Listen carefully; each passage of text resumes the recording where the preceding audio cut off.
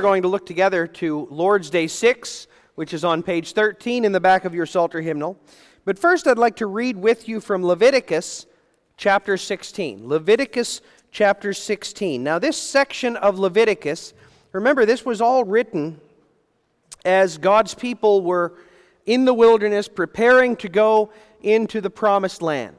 And that was going to open a new segment in the history of God's people, a time of being settled, of having received at least the earthly promises, but also looking forward to the greater promises to come, the fulfillment of all that those earthly promises foretold. And so in Leviticus, God was setting forth a lot of regulations, a lot of commandments and statutes that would order the life of Israel. Now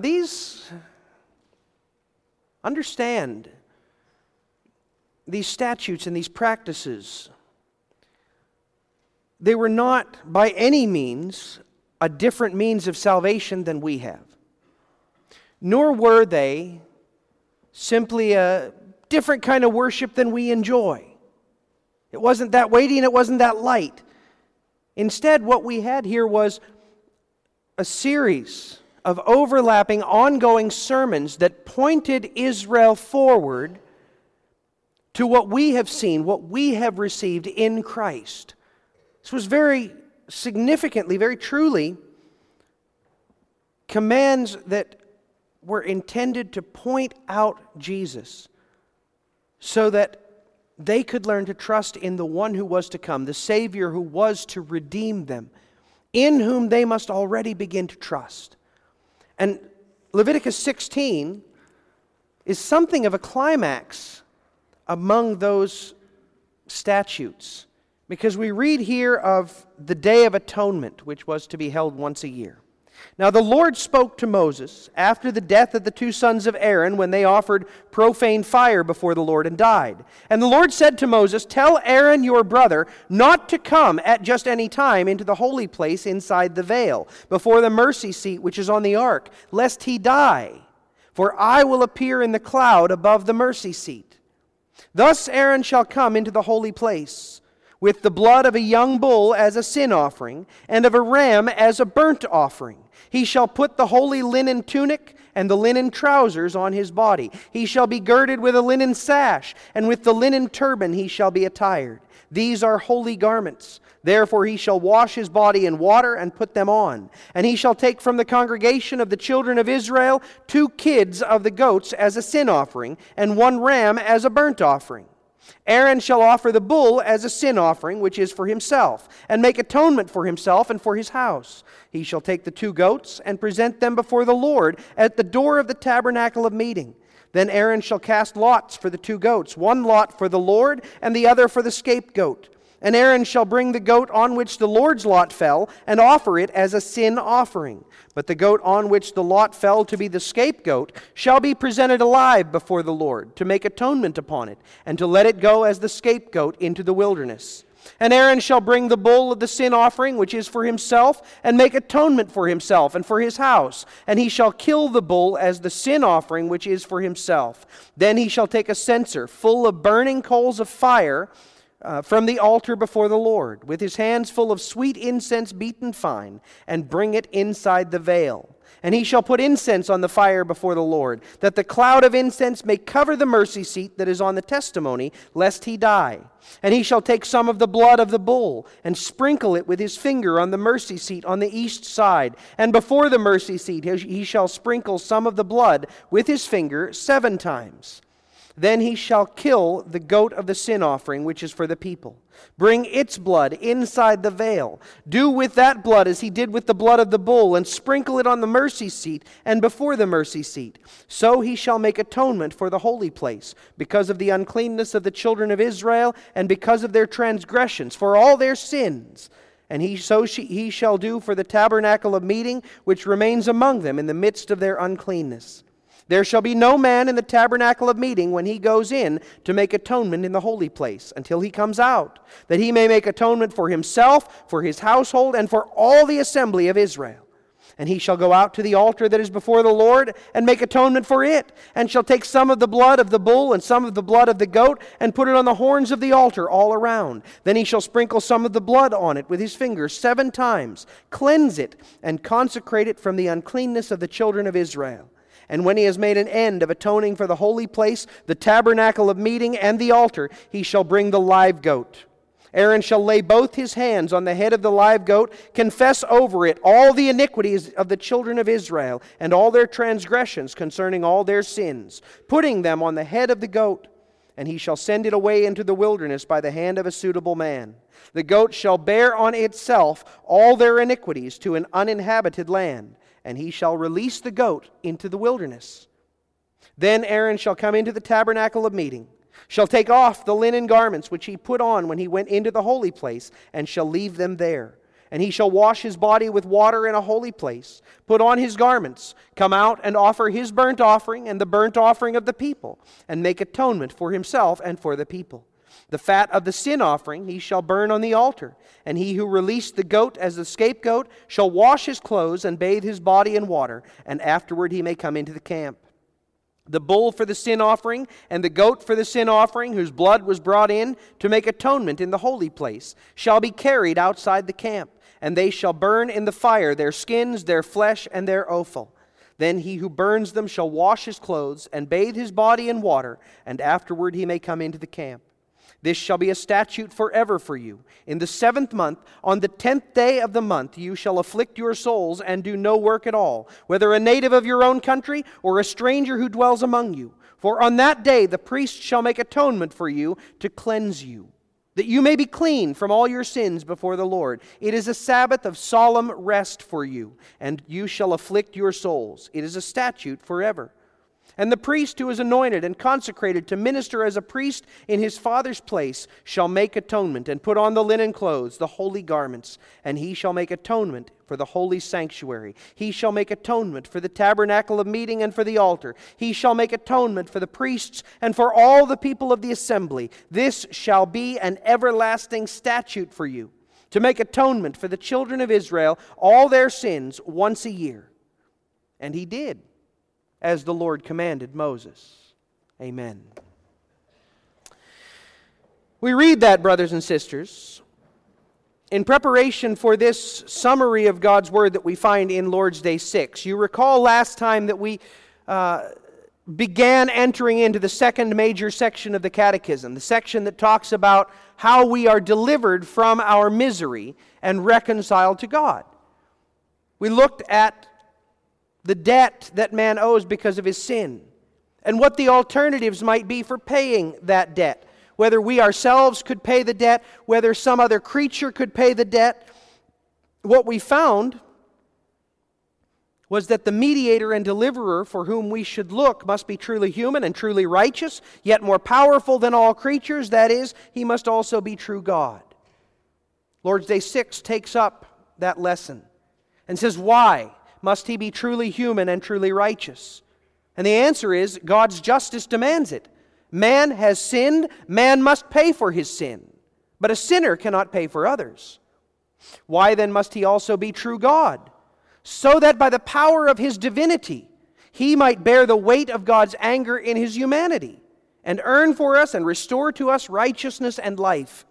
Well, who is this mediator? True God, and at the same time truly human and truly righteous. He is our Lord Jesus Christ, who was given us to set us completely free and to make us right with God. Well, the question then is, how do you come to know this?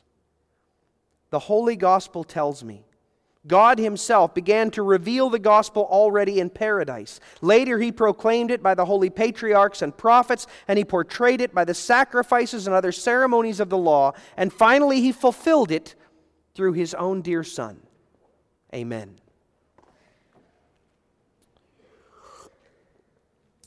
Brothers and sisters, beloved of our Lord in Christ, nothing that I am going to say to you tonight is new. None of it. It's not new, first of all, in that it's not something that the Catechism itself has not already, in some respect, told us. It has already told us that no creature other than a man can pay the debt for the sins of men. It's already told us that we need more than merely a man. We need a perfect man to pay that debt. It's already told us that no mere creature is able to withstand the wrath of God against sin. And yet Lord's Day 6 is not content with those assertions. Instead, it pauses. It backtracks just a smidge and seemingly repeats itself to ask, why a man? Why righteous? Why truly God? The same questions are raised, the same ground is covered, except it's not really exactly the same ground. We've touched on these truths, but we've not explored them. We've not delved deeply into them. And our catechism is nothing if not a patient and thorough teacher, as it should be. Because these matters before us, although they're not unfamiliar to us, they're absolutely essential. They stand at the very heart, at the very core of our faith. If we get this wrong, we get everything wrong. If we get this wrong, nothing else that we talk about, nothing else that we discuss really matters. Because this is what reconciles us to God. This is what brings us peace and life. So our catechism calls us to pause, to examine, to inquire, to make absolutely certain that we understand and that we have no doubt. We must be fully convinced that this source of comfort to which the Catechism points us is the comfort, the truth that God Himself has revealed to us in His Word. Because if it is anything else, then we absolutely must abandon it and seek the truth. So in that sense, the questions of Lord's Day 6 are not new. They've been introduced already in Lord's Day 5. They've been hinted at before that. But now we're going to dig in. We're going to spend just a bit of time ensuring that we really understand and that the truths that are found here really come from God's Word. And the lesson is not true in another sense as well. Or is not new in another sense as well. And that's that the lesson we find taught to us in Lord's Day 6, the lesson that was spread through the apostles after Jesus' ascension, it was not new then. Our catechism is absolutely correct that this gospel was revealed through the prophets and through Moses and the law that he brought. It was revealed to Abram and to his children and their children after them. In fact, it was revealed already in the garden on the very day that our first father sinned. All the way back there, God began to reveal His gospel, began to reveal what must happen and what He would accomplish in order to redeem us. And so when Philip first met Jesus, spoke with Him, saw His works, immediately he knew not that this was something new, but that this was the one of whom God's Word had long spoken, the one for whom God's people had long looked. And so when he went and found Nathanael, he cried out, "We have found him of whom Moses in the law wrote." And later Jesus Himself would testify that the words of the prophets and the writings of Moses, these are they which testify of me. And so He was able, after His resurrection, to explain, using the words of Moses and the prophets and the Psalms, to explain exactly why every detail had to happen in fulfillment of God's promises, God's commands. What we are discussing here is the gospel which John the Baptist proclaimed, the message that Isaiah taught, the hope that Jeremiah clung to, the comfort of Habakkuk. It is not a new message, but it is the true message without which we cannot have life. Right at the center, at the heart of what we believe and what we must believe is this message that our peace with God requires a specific sin offering. That's the theme with which we deal this evening. Our peace with God requires a specific sin offering. And we're going to consider two aspects of that sin offering which make it very specific and absolutely perfect. Looking first at how it is an offering of human perfection to suffer our death. Now, when we talk about a sin offering here, that goes back to our last lesson from Lord's Day 5. You'll recall how that Lord's Day began by stating the reality of our situation. God requires that His justice be satisfied, right? The question itself asks, according to God's righteous judgment, we deserve punishment, both in this world and forever after. How then can we escape that punishment and return to God's favor? Well, God requires that His justice be satisfied. That's our reality. As those who were born and who live as sinful human beings. Adam's sin left us guilty before God and deserving of His judgment. Our sins have confirmed that judgment and have deepened our debt. So we are sinful. And that means we're debtors. We owe God the debt of justice, and that debt will be paid. The only question is, by whom will it be paid? We can't pay it without being consigned eternally to hell. That's the only way we can pay it, and that is, in fact, the default. Because no other man can pay it if he is sinful. He's already got a debt bigger than he can pay. No mere animal can pay it because God will not accept their sacrifice. And even if God would accept the sacrifice of a sinful man or an animal, none of them could withstand the eternal weight of God's wrath against sin. It would utterly demolish and destroy them before they even paid the debt. So what? What does that mean then? Does that mean that we have no hope to attain peace with God? Does that mean there is no possibility of escape? Well, there is hope if our debt is paid through the sacrifice of one specific sin offering. The Bible says much about who it is that will pay our debt. As I said, the whole of the Old Testament testifies to how God was going to overcome that crucial problem of mankind. It spoke of a Savior. The Savior who would fulfill all of God's promises, who would meet all of His demands, who would fulfill everything we needed to have fulfilled. And if we boil it all down, if we reduce it to its most essential parts, we end up with three requirements. The first two fit together. He must be a man. He must be a human being just like us. And He must be perfect. He must be utterly sinless, unlike us. Our Savior, who would obtain peace for us with God, He must present Himself as an offering of human perfection, who is able to suffer our death, to pay our debt. That's what God taught His people through commands like that which we found in Leviticus 16. If we were to summarize this chapter in its barest essence, it would be this: someone must die. God's people have sinned, priest and people alike. That sin is a debt, and the debt must be paid. And to pay that debt, someone must die. That's the reality. That's the essential message. Now, there's nuance to that message, but that's the lesson that God's people had to learn there, that someone must die. These are regulations for what the Jews call Yom Kippur, the Day of Atonement.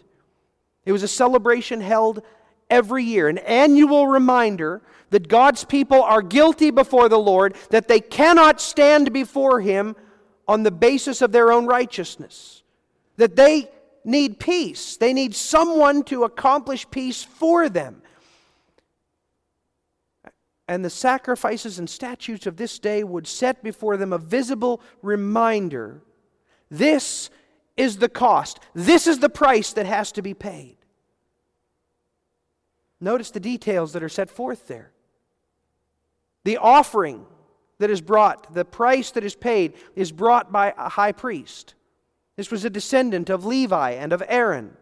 Yet ultimately, he was simply a Levite. He was a man. He was one of them, taken from among Israel to represent Israel. When he came on that day, if you noticed at the start of the chapter, the Lord was very specific about what he must wear. First, he must cleanse his body, and then he must put on linen garments. A linen shirt, linen pants, a linen ephod, a linen turban. Linen was a fine fabric, not cheap, carefully woven. But what made it stand out was the fact that it was white, pure white. That was important. That was symbolic. Because he had to enter into the Holy of Holies. Now, kids, you might remember studying in Sunday school what the tabernacle or the temple was like. As you came toward the tabernacle, you came first to the altar of burnt offerings. And then you came to the holy place, where you found the altar of incense and the table of showbread and the golden lampstand. And beyond that, there was a curtain. And inside that curtain, there was one piece of furniture. There was the Ark of the Covenant, on top of which was the mercy seat. And that was representative of the throne of God Himself. As a matter of fact, He even said that in Leviticus 16. I will dwell there in the smoke upon the mercy seat. And the high priest had to bring the evidence of the debt being paid into the presence of God, into the most holy place. Now we know that was merely a model of the true throne room of God which is in heaven. But again, this was to teach the people. And what it taught them was not only did that debt have to be paid, not only did it have to be brought before God, but it had to be brought by someone who was holy, by someone who had no defilement, by someone who had no sin. So that's what the high priest was teaching them by the way that he dressed and by the way that he behaved. That the offering, the payment for our debt has to be brought by a man. But a man who has no sin. Except there was a problem. They had sin. The purity of the high priest was merely symbolic. It was a purity of cloth, but not of soul. And that's why the first thing he had to do was sacrifice for his own sin. Despite the clothes that he wore, he was merely a man. His soul was not pure white. It was covered with the stain of his sin. And that was a real problem. Because if we're to have actual peace, then God demands actual perfection. Our offering must be presented by someone who is holy enough, pure enough, perfect enough to enter into the presence of God, and enough is absolute. He must be without any stain of sin, any imperfection, any rebellion at all. More than that, he who must bring us peace must himself bear our sin. That's what the scapegoat was all about. And when he has made an end of atoning for the holy place, the tabernacle of meeting and the altar, he shall bring the live goat.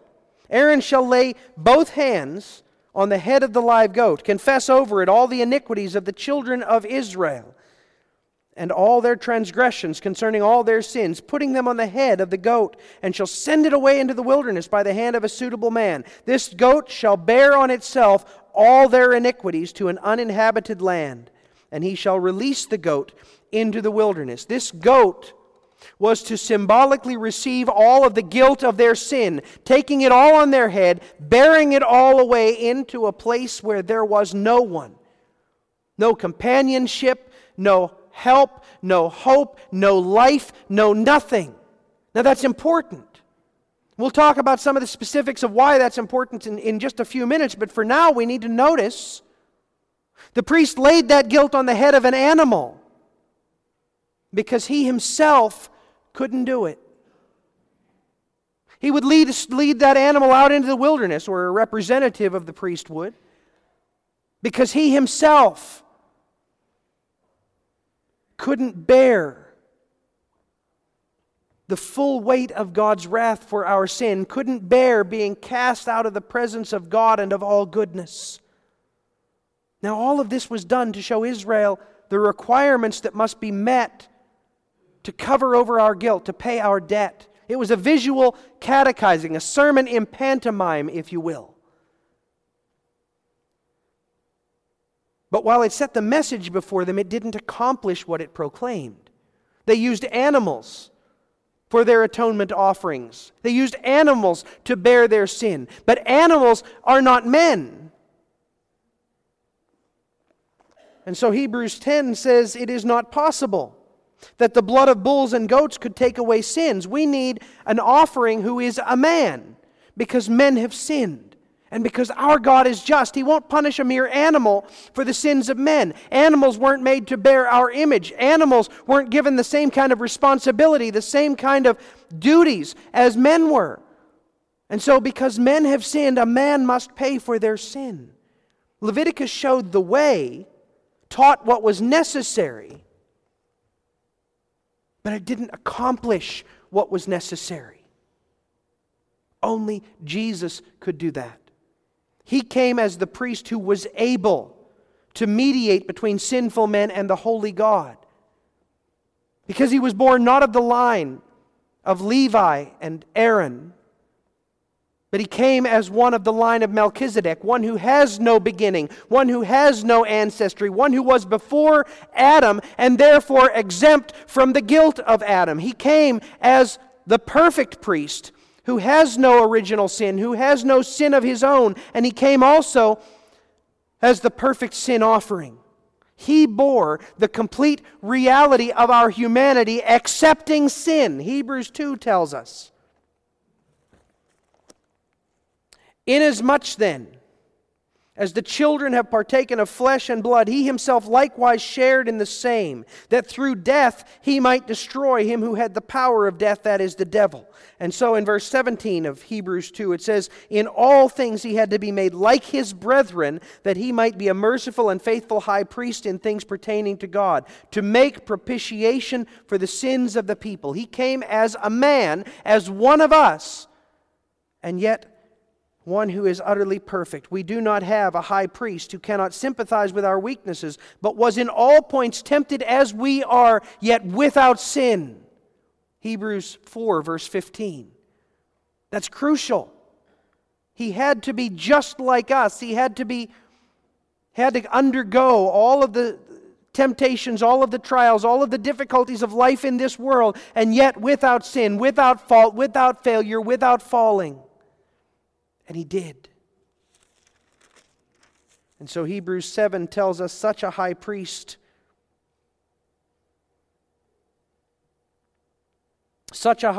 was fitting for us, who is holy, harmless, undefiled, separate from sinners, and has become higher than the heavens, who does not need daily, as those high priests, to offer up sacrifices, first for His own sins and then for the people's. For He did this once for all when He offered up Himself. Only Jesus could be the perfect high priest that we needed to enter not just a model of the throne room of God, but its reality. Only Jesus could come as the perfect offering Himself, not laying the guilt of God's people on the head of an animal, not slaughtering an animal for the sins that we committed, but offering up Himself as the perfect sacrifice that perfectly fulfilled God's justice, so that the debt could truly be paid. Only Jesus could come as an offering of human perfection to suffer our death. And yet one other thing was needed. He who would take on the debt of our sin also must be able to face God's wrath. Now that's a tall order that no mere man, that no mere creature could fulfill. And that's another lesson that we find in Leviticus 16, that our peace offering requires an offering of divine power that is able not only to receive God's wrath, but also to endure it and yet rise up for our life. And so that is our second point, an offering of divine power to rise up for our life. Look again at the prescriptions for the Day of Atonement in Leviticus 16. First, we have sin offerings Sin offerings were meant to answer for the people's unintentional sins, sins committed without malice, sins committed either without intending rebellion against God or even without knowledge that one was sinning. Sin offerings were the primary focus on the Day of Atonement. Because sins committed rebelliously, intentional sins, those had a different offering. And that offering had to be brought every day. And also when one recognized that he had committed a sin.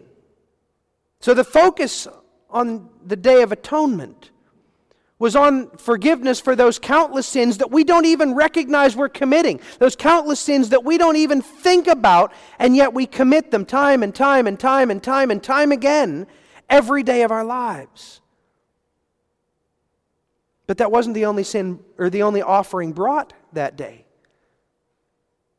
The priest also had to bring a burnt offering. Because those intentional sins, those rebellions, they were to be found. And those also had to be covered. Now, in practice, there wasn't a whole lot of difference between the two offerings. In both cases, an animal must die, showing us that sin requires death. In both cases, there was to be a shedding of blood. Forgiveness never comes without the shedding of blood. In the case of the burnt offering, the blood was sprinkled, then poured out. In the case of the sin offering, the blood was used to purify the sanctuary and its furnishings, and it was sprinkled in front of the mercy seat. And then finally, there was to be a burning of meat, of skin, of fat, of bones. Some was offered on the altar, but most was taken outside the camp and burned in an empty place. And that too was part of the lesson.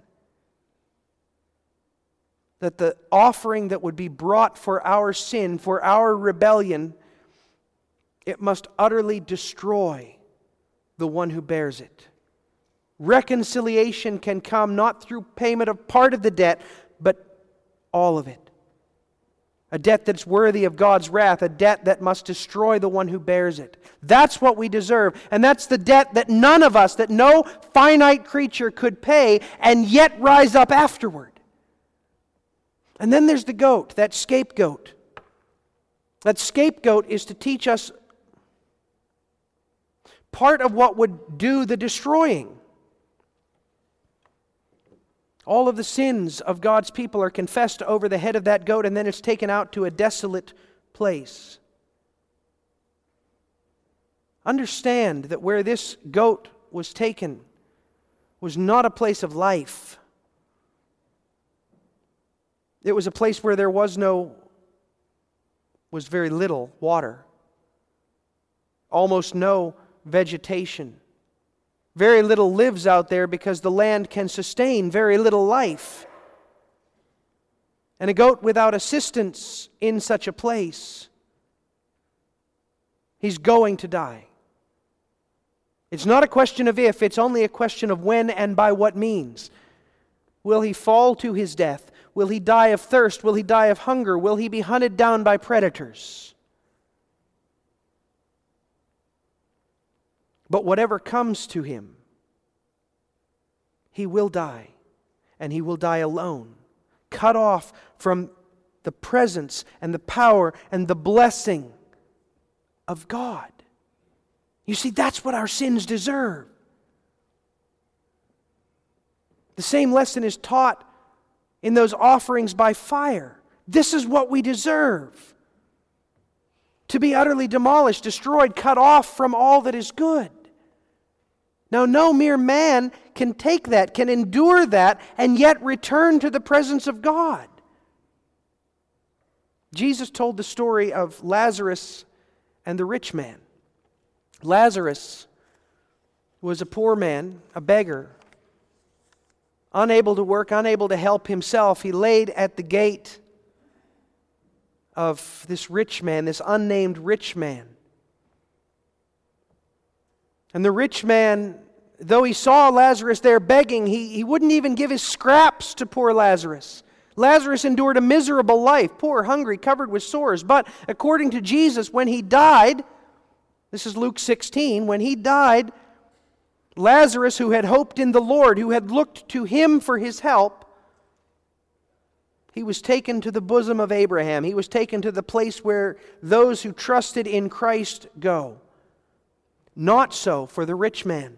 When he died, he went elsewhere. He was cut off from all comfort, sent to a place of torment. And when he called out, seeing Abraham in the distance, when he called out, asking him to send Lazarus with just a drop of water on his fingertip to ease his suffering, Abraham said, "No, there is a chasm between us that none can cross." There was no help for the rich man. He was cut off from all blessing, from all help, from all hope. That's exile. That's what our sin deserves. The blessed news of the gospel is that that's what Jesus endured. No man could withstand the destructive, death-dealing, burning, consuming wrath due for our sin. Only God could endure it, and Jesus did. No man could endure the agony and the heartbreak of exile, not merely from men and from their comforts, but from the comfort of the blessing of God Himself. Only Jesus could, and He did. No man could experience all of this, absorb all of this, take the fullness of it on himself. Not just for one individual, but for countless multitudes and all of their sins. No man could endure all of that except God. Only God. And in Jesus He did. We read Leviticus 16 and it teaches us much. But what's described there, that's all it can do, is teach. Beyond its teaching purpose, it couldn't accomplish anything. Hebrews chapter 10 says, "Every priest stands ministering daily, offering repeatedly the same sacrifices which can never take away sins. But this man, after he had offered one sacrifice for sins forever, sat down at the right hand of God, from that time waiting until his enemies are made his footstool. For by one offering he has perfected forever those who are being sanctified." Brothers and sisters, that's what set Jesus apart. Not just that He was the perfect man, that He had no sin.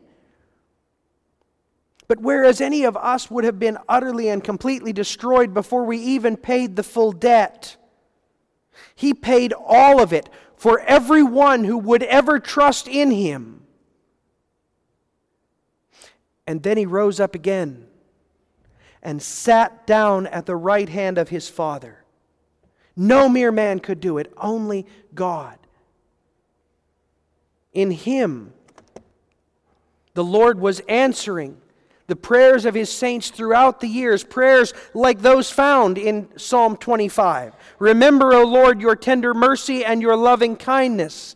Do not remember the sins of my youth, nor my transgressions. According to your mercy, remember me for your goodness' sake, O Lord." In sending Jesus, God was answering that prayer. He was remembering His mercy. He was pouring out His grace.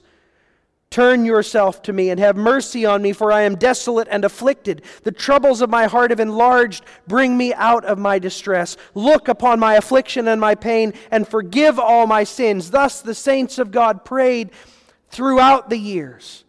And Jesus came and He took their desolation and affliction on Himself.